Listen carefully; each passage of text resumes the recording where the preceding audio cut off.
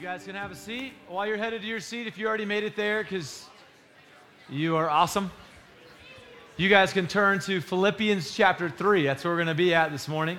We're going to be a little bit of everywhere, but you can go to Philippians chapter 3. So if you have a Bible, bust it out. If it's on your phone, if it's actually a hardback one or something like that, go to Philippians chapter 3. That's where we're going to be. As you can see, things are a little bit different on the stage. Greg's going to try a few things. Hopefully, if you're in the back and you didn't wear your contacts or glasses, I'm so sorry. You made a bad decision this morning. But hopefully, you guys will be able to see this. And I'm going to show you guys some. We're going to do some whiteboard artwork today. It's going to be dope. All right. Well, hey, if we have not met already, I didn't say this earlier, but my name is Greg Brooks. Everyone say, "Hey, Greg." Hey, Greg. All right. It's good to meet you. It's been a good morning. I've already confessed sin and worshiped and taken communion. It's like a beautiful day. It's like this is the way it is. All right, hey, when I was in middle school, I lived in Missouri. I'm telling you my whole life story apparently today. But I was in Missouri, and that's where I learned how to play basketball. And I love basketball. Anybody else? That's what I'm talking about. I love basketball. It's a great sport. I learned how to play in the Midwest, and I had a great basketball coach. Can't even remember his name right now. But I want to tell you about this guy because he was my basketball coach, and he was my math teacher. And this guy was so influential in my life that I wanted to be, what? Guess. I wanted to be a middle school math teacher who coached basketball. Legitimately, that's what I wanted to be. Because of this man, he loved us, he encouraged us, he taught us, he was a great coach. Anybody ever coach like that? Man, it made a huge impact on your life. For me, I didn't grow up in the church, my pastors were coaches. All right, my pastors cussed a lot more than probably your pastor does. Probably, hopefully. So anyways, he was a great coach. Now, here's the thing I think that we would all agree. If you want to be a great basketball player, you're going to need a great coach. Am I right? For me, maybe not for some of you, but for me, to be able to do algebra, I needed a math teacher. Anybody else? So here's what is true. To be able to play basketball well, to be able to do mathematics, you're going to have somebody who teaches you, who instructs you, who trains you. And I can say that my middle school basketball coach and math teacher had a mission in life. On the court, his mission was to make little basketball players who were athletic enough to win games. The goal was to win. And in the classroom, his goal was to create little mathematicians, kids who were able to, for me at the time, it was just to get a good enough grade to move on. For other kids, though, his teaching them was so influential, it helped them move on to become engineers and doctors and statisticians and whatever. The teaching that he gave to me and my classmates, the coaching he gave to me and my teammates, helped a lot of us go on to a better life because of it. Now, I'm telling you guys about that because today we're talking about not my middle school basketball coach's mission. We're talking about the greatest mission a human being could ever have in their life. And it's this, to be and to make fully devoted followers of Jesus. And I say that not just because I'm a pastor because I believe that. I believe because I fail to see how anything in the entire world, any mission in the entire world can compare to the life change, the life transformation that Jesus brings when he touches their life. Amen? My life is radically different because of this Jesus, and I believe the greatest mission I could ever live on and that you could ever live on is a life on mission with Jesus. And so what we're going to be doing, okay, over the next 4 weeks, starting today, today's week 1, in the middle of this series we're doing, which is called God's Church. We're going to be talking about this mission of discipleship, okay? And so today we're going to talk about what the mission is, and I've already told you it's what? To be and to make fully devoted followers of Jesus. All right, and so today we're going to look at it in 3 different questions, and in the next 3 weeks, we're going to break it down even more, and by the end, if you stick with us, and I don't overly offend you, you're going to be ready. You're going to be so ready. So let's look at these 3 questions. The questions are going to be this. What is the mission? Everybody say that. Who is it for? And why do we do it? Okay, there we go. I'm jumping in with Chet. I'm just going to make you guys repeat stuff, but I'm not going to count to 3. I'm just going to trust you, all right? That's just a joke. So what is the mission? okay? Who is it for, and why do we do it? You said, you already told me the mission. We're still going to look at it, all right? In Matthew chapter 28, okay, there is 2 verses that many people will take you to. If you ask a Christian, hey, what is the mission of the church? What is its purpose? They're probably going to take you to Matthew 28. It's the most popular place, and it is a wonderful, wonderful, great commission that Jesus gives us at the end of his ministry. Let me tell you. I'm going to read it. It says, "Go therefore and make disciples of all nations." Okay? Make disciples, all nations. That means, all means what? All. Does that like exclude Mexico? Does that exclude Iran? No. All nations, make disciples, baptizing them in the name of the Father and of the Son and of the Holy Spirit, teaching them to observe all that I have commanded you. And behold, listen to this, I am with you always to the end of the age. Okay, so I think it's fair to say that the mission of the church, as described by Jesus, who I think has the right to tell us what the mission is to make disciples. Okay, but what is a disciple? I mean, most of you guys, you don't use that word very often, right? You're not at work going, I'm going to make a disciple electrician, all right? What is a disciple? A disciple is basically a student or an apprentice. You guys get that? Does that blow your mind? No. Okay, it's just a student or apprentice. And so to disciple somebody is to do what?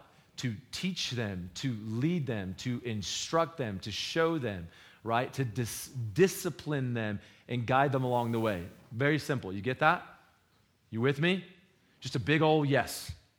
All right, I like it. Just making sure, keeping you guys alive. My job is to teach you, and if you don't know where I am, this is a waste of all of our time, okay? So here's what it is. It's to disciple, to teach. Now, what is, based on what you heard from Matthew 28, what is the subject? What are they teaching them? Somebody tell me. Okay, say it louder. Teaching them the gospel, okay? That's another biblical word. It's going to take me way too long to explain. Basically, it's this. Teach them everything that Jesus taught them. Do you hear that?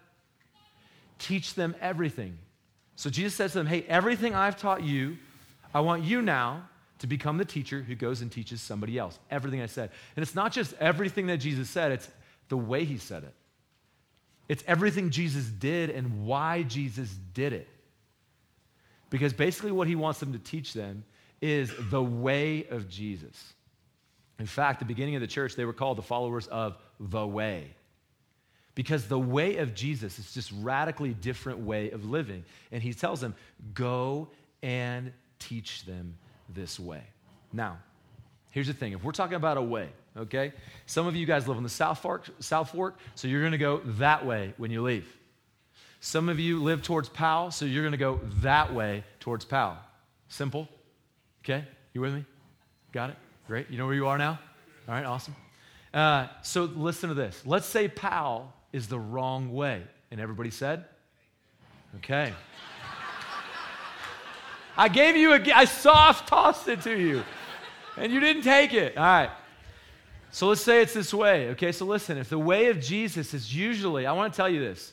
My experience from walking the way of the world, okay, which we're just imagining is towards Powell. If you're going this way and you're walking the way of the world, which is a broad way, and it's a broad way that Jesus says leads to destruction. When you're going this way, at some point in your life, if you want to walk in Jesus' way, you've got to stop and realize that you're going what? The wrong way. Now, if I want to stop and I want to go Jesus' way, what do I got to do? If I'm facing this way, what do I got to do if it's the South Fork way? I got to turn around. Look how smart you are. So basically, what we in the business of biblical teaching, what we call what you just described is repentance. It's you're going the wrong way. And then suddenly you realize, hey, this isn't the right way. And then you stop. Now you're going to need some help, aren't you? Somebody's going to have to tell you, wait, which way is the right way then? Because this way is broad, okay? It's not just towards Powell. It also goes this way and that way and all the ways, but not that one. And that way is different. And you're going to need teaching, and you're going to need training, and you're going to know which way, what direction that is. And so you're going to have to repent, which means, like you've already described, because you guys are such biblical scholars, you're going to have to turn around. And you're going to have to go this way, which means that somebody's going to have to teach you that this is the right way. All right? You don't have to agree that that's the right way and this is the wrong way. You don't have to agree with me, but that's what it's going to take. Am I right? And so he sends these disciples, his students, his apprentices, and he says, I want you to go into the world and I want you to show them the right way, which is Jesus's way. And guys, it's not the way to church. The way of Jesus is something that applies to every single aspect of our life. Absolutely everything. So the teaching of walking in the way of Jesus, it's a quite big teaching because it applies to everything in your life. You hear that? You with me? Oh, let's go. Come on, let's keep moving. All right, so let me tell you now 2 things that you need to understand. You understand repentance now, which means you got to turn around. But man, if I go and I stop and I go, man, this feels like the wrong way. Every time I go this way, I'm into more depression. I'm now into more drugs. I'm looking at more things I shouldn't look at. I'm hurting more people. I'm hurting myself. My things are not going well. This cannot be the way of life. Somebody lied to me. Now, if I pause here and somebody tells me the way of Jesus, it doesn't mean I'm going to go that way. Just because I hear the way of Jesus, like many of you, how many of you spent so many years in a church hearing the right way, but you didn't go that way yet? All right? Anybody? You didn't want to go that way. You're like, I get it. Jesus loves me. He died for me. He's saying, all hail King Jesus. So what has to happen next is something called faith. In faith, okay, all of you have. Every one of you. You have faith in something. Some of you, not so much faith right now in your chair. Am I right? Okay? But you had just enough faith to sit in it. So faith is basically, do I believe? Because every one of you wants life. I don't really believe that you guys are just so utterly hopeless. If you were utterly hopeless, you wouldn't be here. There's something in you. God has allowed something beautiful to still remain in you. That's amazing. So there's faith. So there's either faith that I go that this is the right way, this is going to continue to be the right way or wrong way, whatever, but I have faith that I'm just going to go this way. Or I have to have faith that this is it. You tracking? Now, faith is not something that we just talk about. Faith is something that when you really believe something, you're going to walk about. So faith is not, repentance is a turning around. Faith is a belief that this is the right way, and then we start walking in the way of Jesus. You got what I'm saying? You with me? So what is faith? Faith is belief that Jesus really is the Son of God who gave his life for me and that he deserves everything in my life and I want to follow him for the rest of my days in every avenue of life, not just my Sunday mornings. I'm talking my Monday mornings, my Saturday evenings, every single relationship, everything I say and do, I want it to be his. And so I'm going to walk that way. Now, what's the first step in the way of Jesus? He says in Matthew 28, it's what? It starts with B, rhymes with baptism. See what I'm saying? I want to be a good teacher. I'm not trying to play games with you. It's baptism.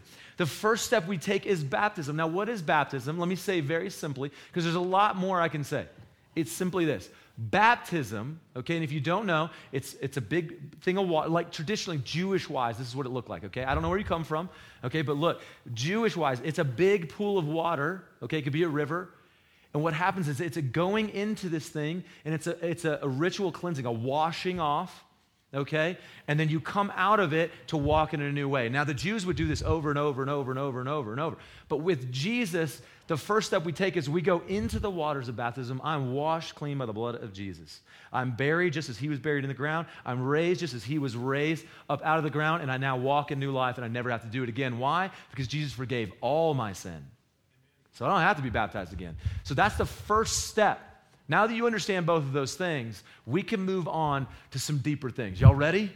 We're playing like biblical algebra today. All right? I'm trying to be your coach, math teacher. Okay, so now that you understand this, let's transition back into the mission of the church, which is to be and to make fully devoted followers of Jesus. It means I want to be it, and I want to help you be it. Okay. Repenting, turning around, going, somebody telling me that that's the way. Faith, I believe that's the way. Now I'm going to step. First step is into what? Baptism, out of that, and I'm going to keep going up the South Fork to the Holy Land. Okay? And so I'm going to head towards Jesus and I'm going to follow him. You see that. Now listen to this. Baptism is also kind of like an initiation. an initiation into the way of Jesus. But here's what you need to understand, friends. This is so incredibly important. Many of you have this confused. Faith and baptism into the way of Jesus is not the end of the way. Let me say it again. Let it sink in. Faith in Jesus and baptism into the way is not the end of the way. It is just the beginning. You hear me? Why does this matter? This matters significantly, and let me show you why. Do you have Philippians 3 open? Do you have it around you somewhere? We need to buy Bibles, but right now we're currently focused on chairs. All right. Philippians chapter 3, verse 12. Let me tell you why this is so important that you understand this. Paul, which a lot of you guys have heard of, whether you've been a part of church or not, Paul is just, man, he is a faithful follower in the way of Jesus. Incredibly faithful follower of Jesus. Gave his life for Jesus. But this is what he says. Not that I have already obtained this. Now, this, let me go ahead and tell you, is perfection. Listen what he says. Not that I've already attained this or am already perfect, but I press on to make it my own because Christ Jesus has made me his own. So what is he saying right here? He's basically saying, listen, I have believed in Jesus. He has made me his. I have been baptized into the way of Jesus, but I am not perfect.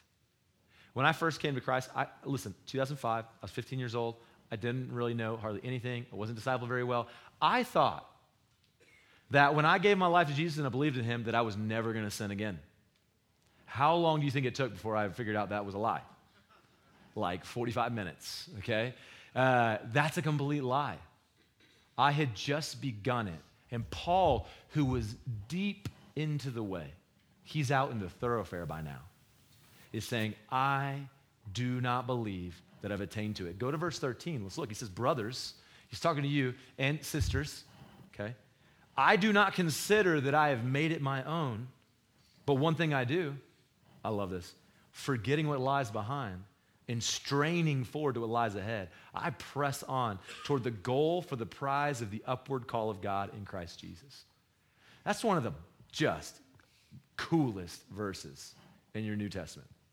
Now, he says, I have not attained it. I don't even think that I've gotten close. You see that? Not even close.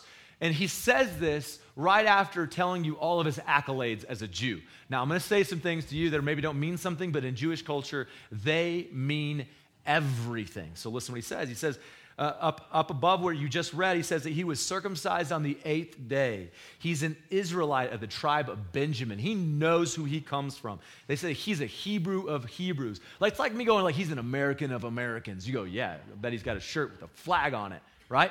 And a big truck and those little cross, like, muskets shirts. I don't know what company that is, but you know what I'm talking about, some of you, right? And so he says, I'm a Hebrew of Hebrews. When it comes to the knowledge of the law, he's like, I'm a Pharisee. I memorized the entire first 5 books of the Torah, which is the Torah. He says he was a zealous persecutor of the church. He murdered Christians. He says he was blameless. This is all the accolades that he says he brings to the table and he brought to the table. But then when he met Jesus, let me read verse 7. Look at this. Follow me. This is amazing. Some of you are going to need this to set you free today. He says, but whatever gain I had, I counted as a loss for the sake of Christ. Indeed, I count everything as a loss because of the surpassing worth of knowing Christ Jesus my Lord. I'll give up everything to know Jesus, is what he says. For his sake, I have suffered the loss of all things and count them as rubbish, trash, in order that I may gain Christ and be found in him. Not having a righteousness of my own, because he just listed all of his own righteousness. And he goes, I don't have any. That comes from the law, but that which comes through faith in Christ. The righteousness from God that depends on faith, that I may know him and the power of his resurrection, and may share his sufferings, becoming like him in his death, that by any means possible I may attain the resurrection of the dead. Guys, this little chunk right here is the truest direction of discipleship that I could ever describe to you. This is it. This is true discipleship. And the goal of his discipleship is this. It's growth in the knowledge of Jesus, or I think even better way to say this. This is the epitome of being discipled in Jesus. It's a deeper understanding of and connection to Jesus. I have friends who have a doctorate in theology, and you should not follow them as they follow Jesus. They know some things, but man, I don't know if they're known by Jesus, or if they really know who they know. So what I'm saying is, Paul is saying, I consider all as a loss to the surpassing words of knowing. What he's talking about is this deep inner connection to Jesus. All right, why does this matter? Okay, this is going to get us to another word in the business, the theological business. It's called sanctification. Everybody say that word. You did a good job. All right, those who are ahead of us in the faith, all right, ahead of many of us in the faith, they help us out by saying that sanctification is broken up into two different parts. And they do this to help you. So let me help you. There's two different ones, okay? Positional sanctification and progressive sanctification. I got this fancy whiteboard up here because I'm going to show you what I mean by that. First thing you need to understand is this. Sanctification means to set apart. Everyone say set apart. Okay, look, that's a teaching trick. If I make you repeat it, it's more likely you remember it. All right, this is you in your life. This is you. Before Jesus, this is everybody. Now, what do you notice about this line? It's a flat line, isn't it? It's because everyone without Christ, our Bible tells us, is flatlined. We're dead. We're dead in our trespasses and sins. Apart from Christ, we could do nothing. Okay? We're flatlined. We are separated, and I want you to see this. See this right? This is gonna turn out to be a graph for some of you wonderful people. All right? This is a graph, and this way up in here, this field up in here is the way of Jesus. Now, positionally, if this is you right here, are you positioned in the way of Jesus? Good answer. No, you're not. You're positioned in the way of the world and the position in death. Now, check this out. Remember what I said earlier? Let's imagine this was Greg in 2005, all right? June of 2005. I was dead in my trespasses and sins, praying that God would kill me, and then one day he did. And this is what happens. There was a death, okay? That says death for those of you deep in the back. Death.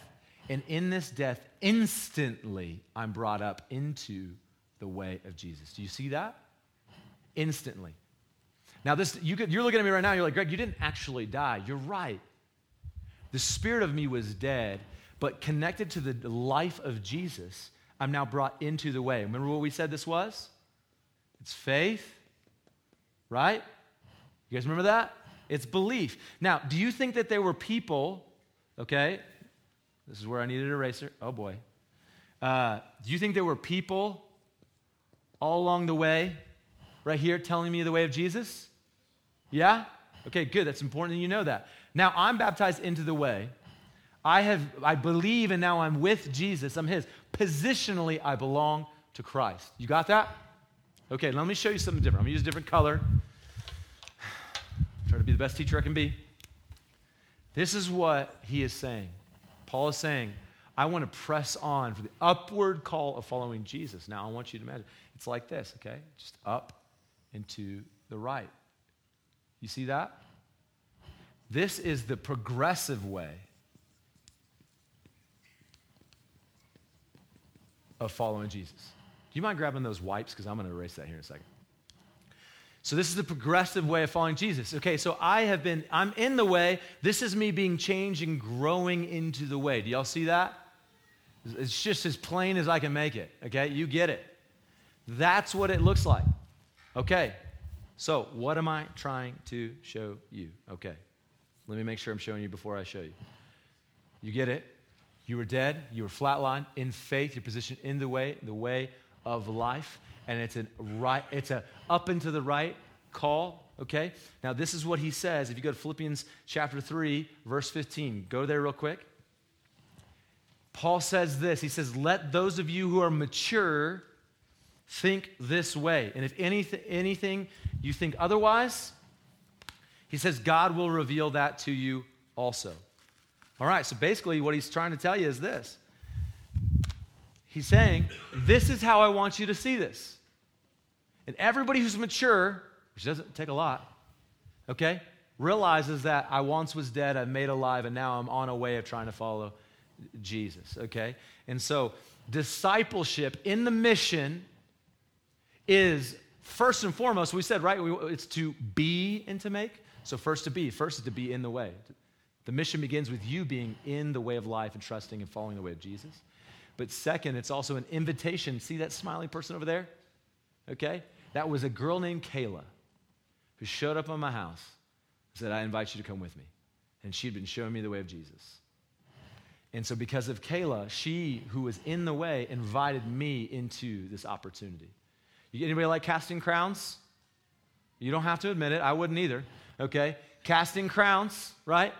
It was the lead singer of Casting Crowns who shared the gospel with me. Another person who was in the way, who invited me into the way because they lived on mission. Do you understand? So this is what it is. So verse 17, this is what Paul says. He says, brothers, he says, join in imitating me and keep your eyes on those who walk according to the example that you have in us. So let's just go ahead and recap what we've already said. All right? I'm going to recap it with a few questions before we move on to who is it for. So here we talked about what is the mission. So here's a question I wanted you to ask yourself. Where am I on this image? Here's a simpler way to ask yourself. Am I a disciple of Jesus? All right? Am I a disciple of Jesus? It's a simple question, and it's a simple answer. I don't mean, did you have a good week? Were you morally right? Were you morally wrong this week? I'm asking you, are you a disciple of Jesus? Okay? Or are you here, or are you in the way? Okay? That's number one. Number two, if you are a disciple of Jesus, here's the question you got to ask yourself. And I'm trying to get this outpost people to ask themselves constantly. Am I discipling somebody? I want you to ask yourself that and think, am I actually discipling somebody? Does a name come to mind right now?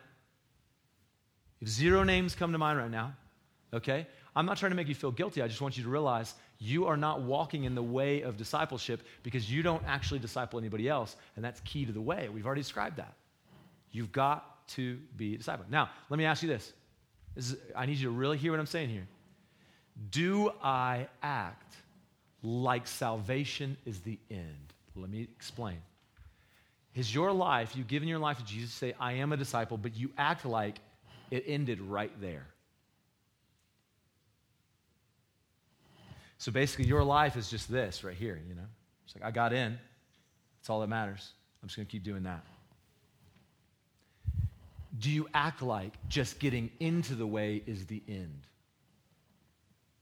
Maybe you're going to need some community and some people to ask you and help you process what that looks like. That's an important thing to ask. Let me ask you one more question, okay? For those of you who've been following Jesus for decades now, listen to me, you particularly, all right? I want you to ask yourself, do I act like I am at the end? Okay? Do I act like I'm at the end? Do I act like, okay, and let me draw this now because you're going to need this.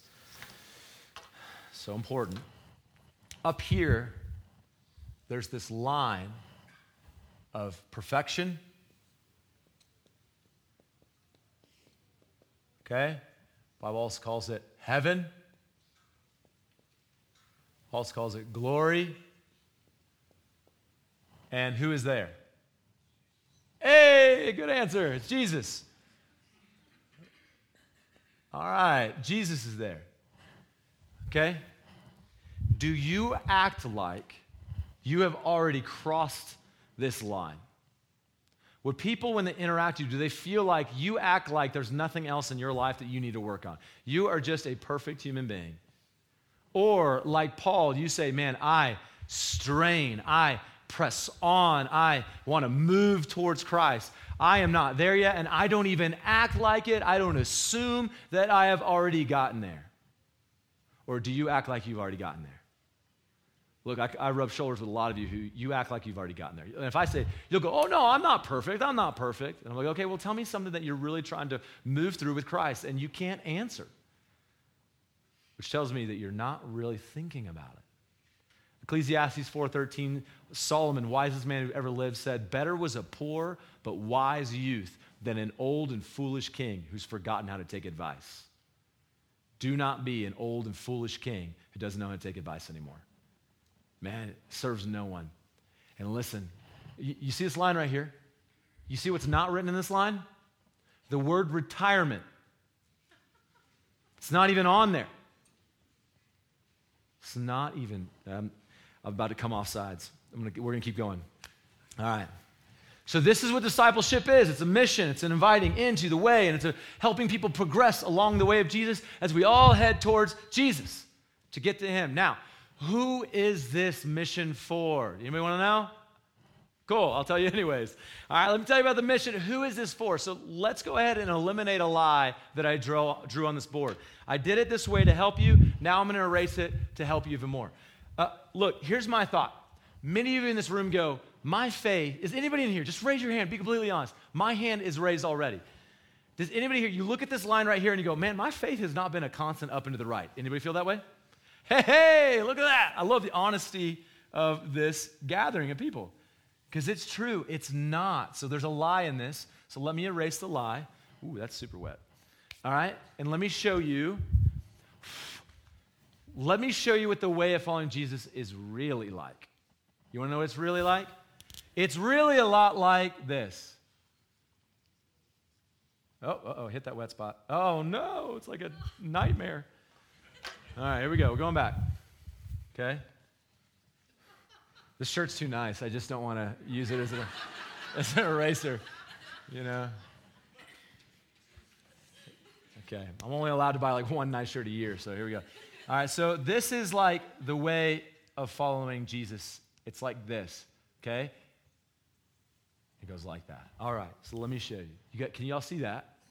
It's like the stocks in 2020, right? It's like Tesla in 2020, okay? Not current, obviously, but so here's what I want to tell you is following Jesus is a lot of highs and a lot of lows. You agree? A lot of moments you go, oh, thank God. And a lot of moments you're going, oh, man, am I even saved? I just want you to know, if you've ever felt that, welcome to normalcy. That's exactly what it's like. But I want you to see something. The Colorado Rockies, or let's use the Grand Tetons.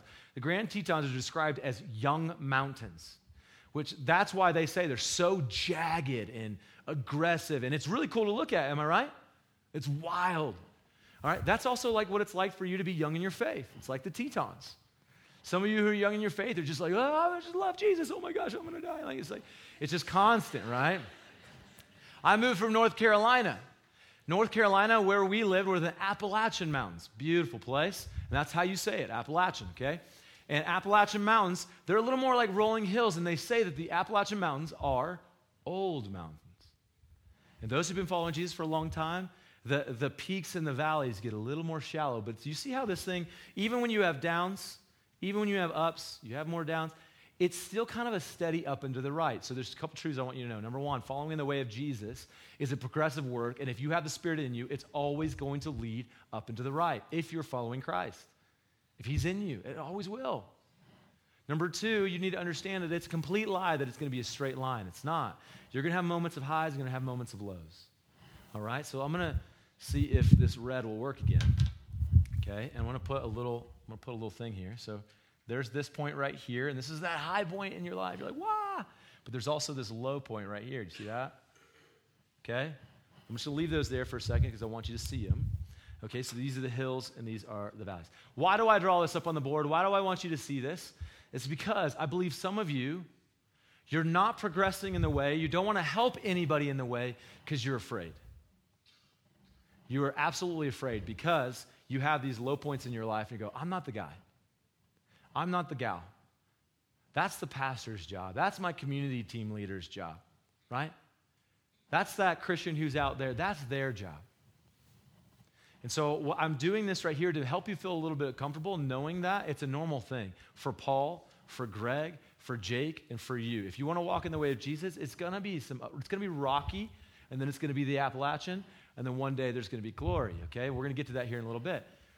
But I want to do that to alleviate this pressure you have. You think that you're not the person who should be sharing with others about the way of Jesus. Let me tell you, that is a lie. And let me use 4 people to prove it to you, okay? Number 1, there's this woman in John chapter 4, and we call her the woman by the well. For some reason, we didn't give her a name. Thank you, John. But there's a woman by the well. You guys know the story? Jesus comes and meets this woman by the well. She's there. She's a big sinner. She's been married how many times? And the man she's living with is what? Not her husband, all right? This girl is just had a lot of husbands. We don't know what it is. Are they all dying? Is she like a black widow? Is it like just some other kind of scandalous thing? But all we know is she is there in the middle of the day because she doesn't want to see any other women. Because they're going to talk about her, and she doesn't want to face what's in front of her. But she comes in contact with Jesus. And suddenly, when she comes in contact with Jesus, there's a death to this woman. She has faith, and she's placed in the way. When she comes in contact with Jesus, you know what she does? She takes off running to her hometown, and she goes to them, and she tells everyone, come and see the man who's told me everything I've ever done. Which is basically, come to see the man who's changed me. She went from being the woman who didn't want to be seen by anybody to shouting throughout her whole city about a man named Jesus.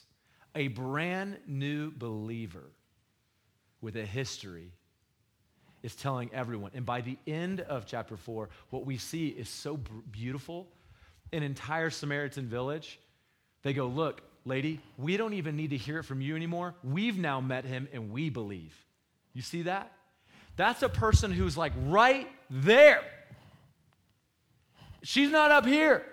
She's right here. She's probably still awkward and weird and kind of annoying, right?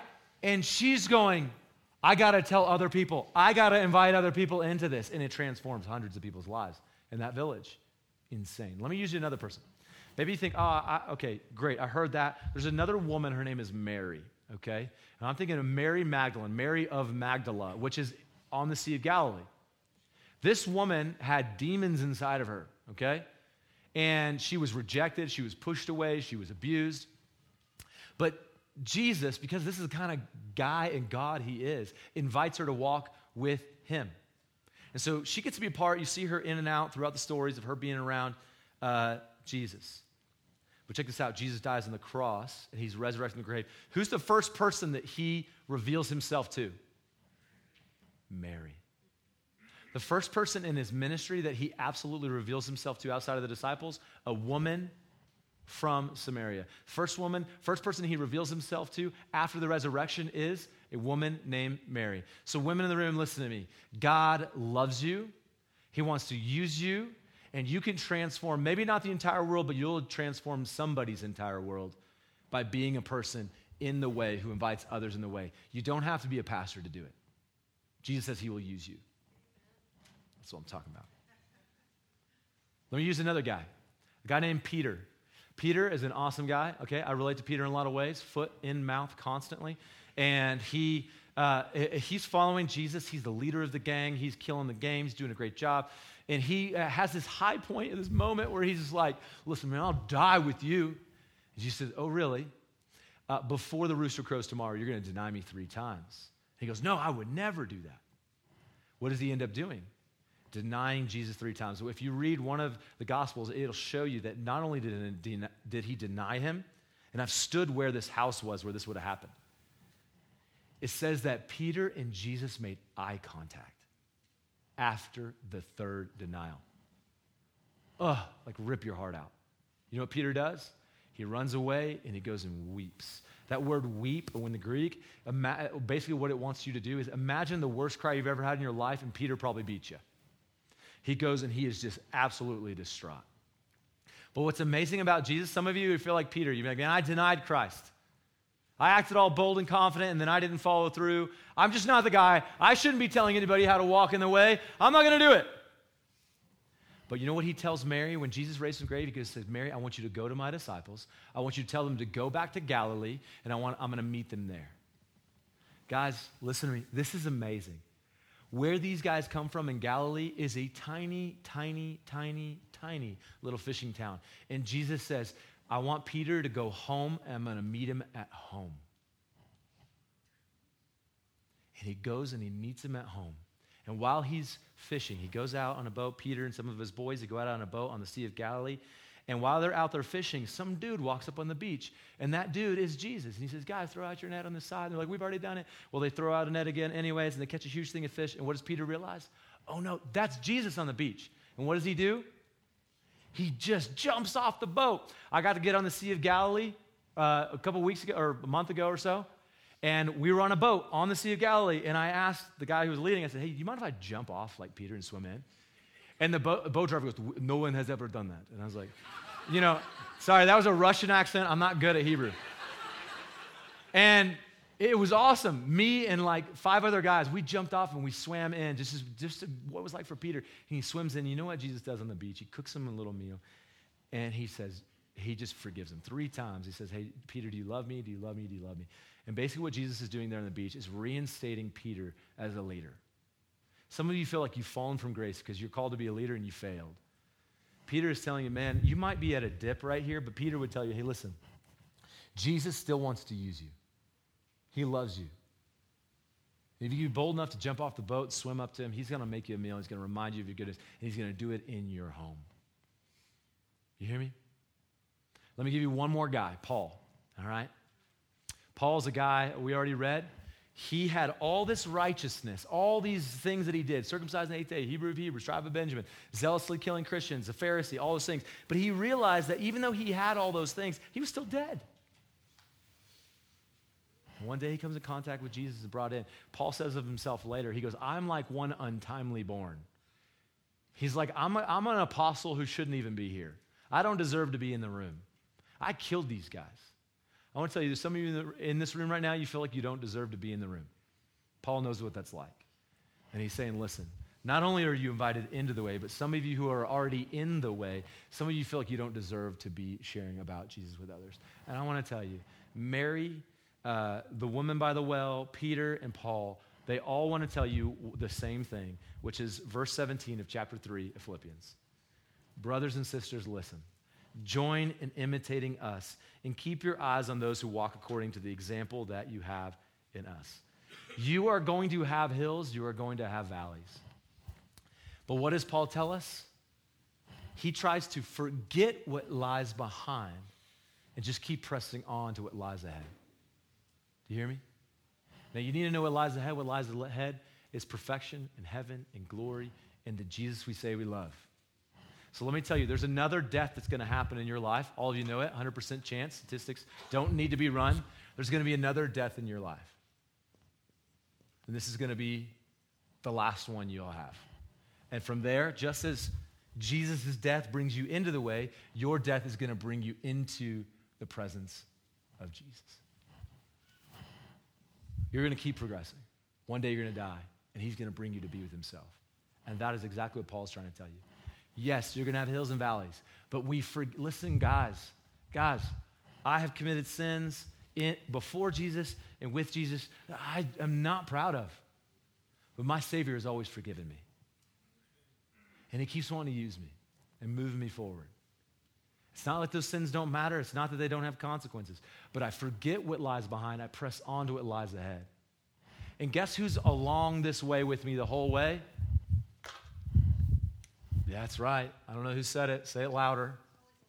Holy Spirit. Listen to me. I'm about to show you something great. The Holy Spirit is involved here. He's involved here. And he's going to take you home. The Holy Spirit is with us. Spirit is the third part of the Trinity is the way we say that.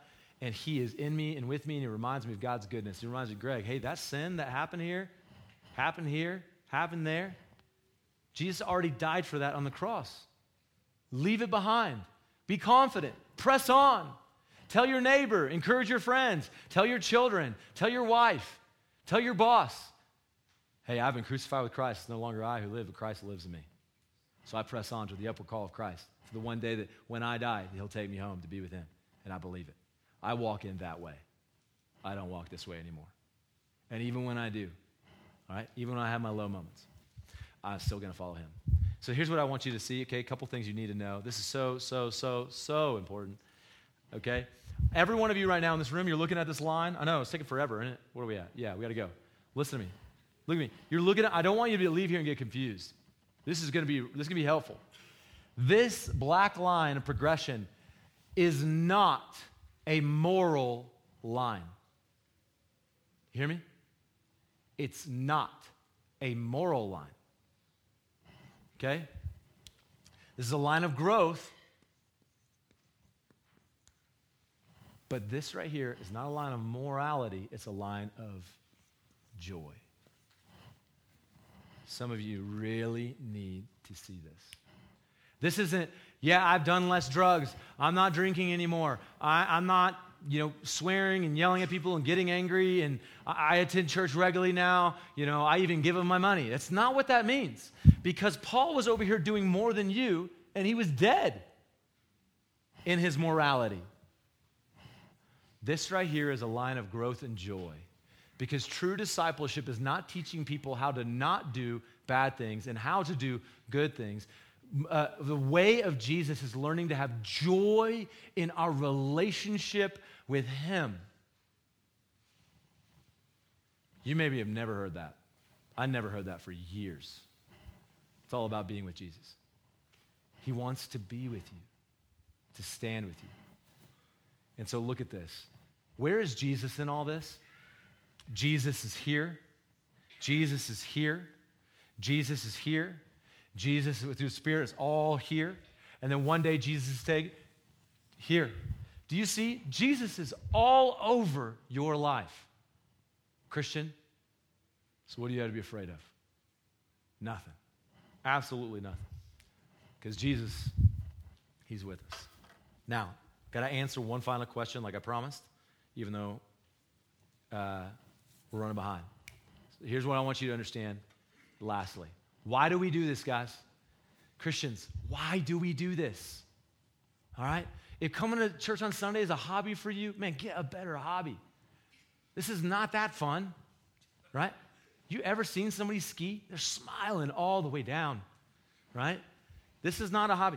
We do this because it connects us to the joy of Jesus. So, number one, why do we do the mission of Jesus? Number one, because Jesus commanded us, and anything my loving, joyous Savior wants me to do, I want to do. Because I love Him. It's that simple. Adopt my language as yours. So number one is because He commanded us to go and make disciples. I got invited in, and Jesus is saying that I got the ability to invite others in. You ever been invited to something you shouldn't have been at? It's so awesome. You have been invited to something that you don't belong to. But Jesus made you belong, and He goes, this one's with me. And He goes, and you can invite anybody you want. And you go, really? I can invite anybody you want? I want to invite my wife. I want to invite my kids. I want to invite my neighbor. Can they come too? Yeah, they can come, but they got to believe and trust in me. Okay, well, I'm going to try to help them understand that. So I'm going to disciple them. I'm going to teach them and show them the way. You got that? Okay, I'm trying to give you language to help you get out of your like horrible Christian ritualism. Second reason, because those who have been separated from Jesus, listen, they will end in destruction. This right down here, look, there's nothing in your Bible that says Jesus is just going to, at the end, save everyone. It doesn't say that. It actually says they're going to end in destruction. When their actual life dies, they'll enjoy the rest of that death in a place called hell. And it's real, guys. The Bible talks about it. It's real. And it's a place of complete sanctification from God. You are set apart from God in every single way. And that is what makes it hell. It's because there is nothing of His goodness, nothing of His kindness, nothing of His love, nothing of His joy, none of it. Your neighbor is going to be destroyed. So for many of whom I have said to you, this is Philippians chapter 3, verse 18, and told you and now tell you, even with tears, I appreciate my brother saying that. Walk as enemies at the cross of Christ. Their end is destruction. Their God is their belly. They glory in their shame with minds set on earthly things. Remember this way? The way of the world, guys, is all about my belly, what I want to eat, what I want to enjoy, my pleasures. It's set on my pride and who I am and my identity and all that I can gain and yada, yada, yada. The way of Jesus is a giving up of all that to walk in His way and enjoying His cross. So that's the second reason. The third reason we do that is because we do this mission, guys, is because Jesus loves the world.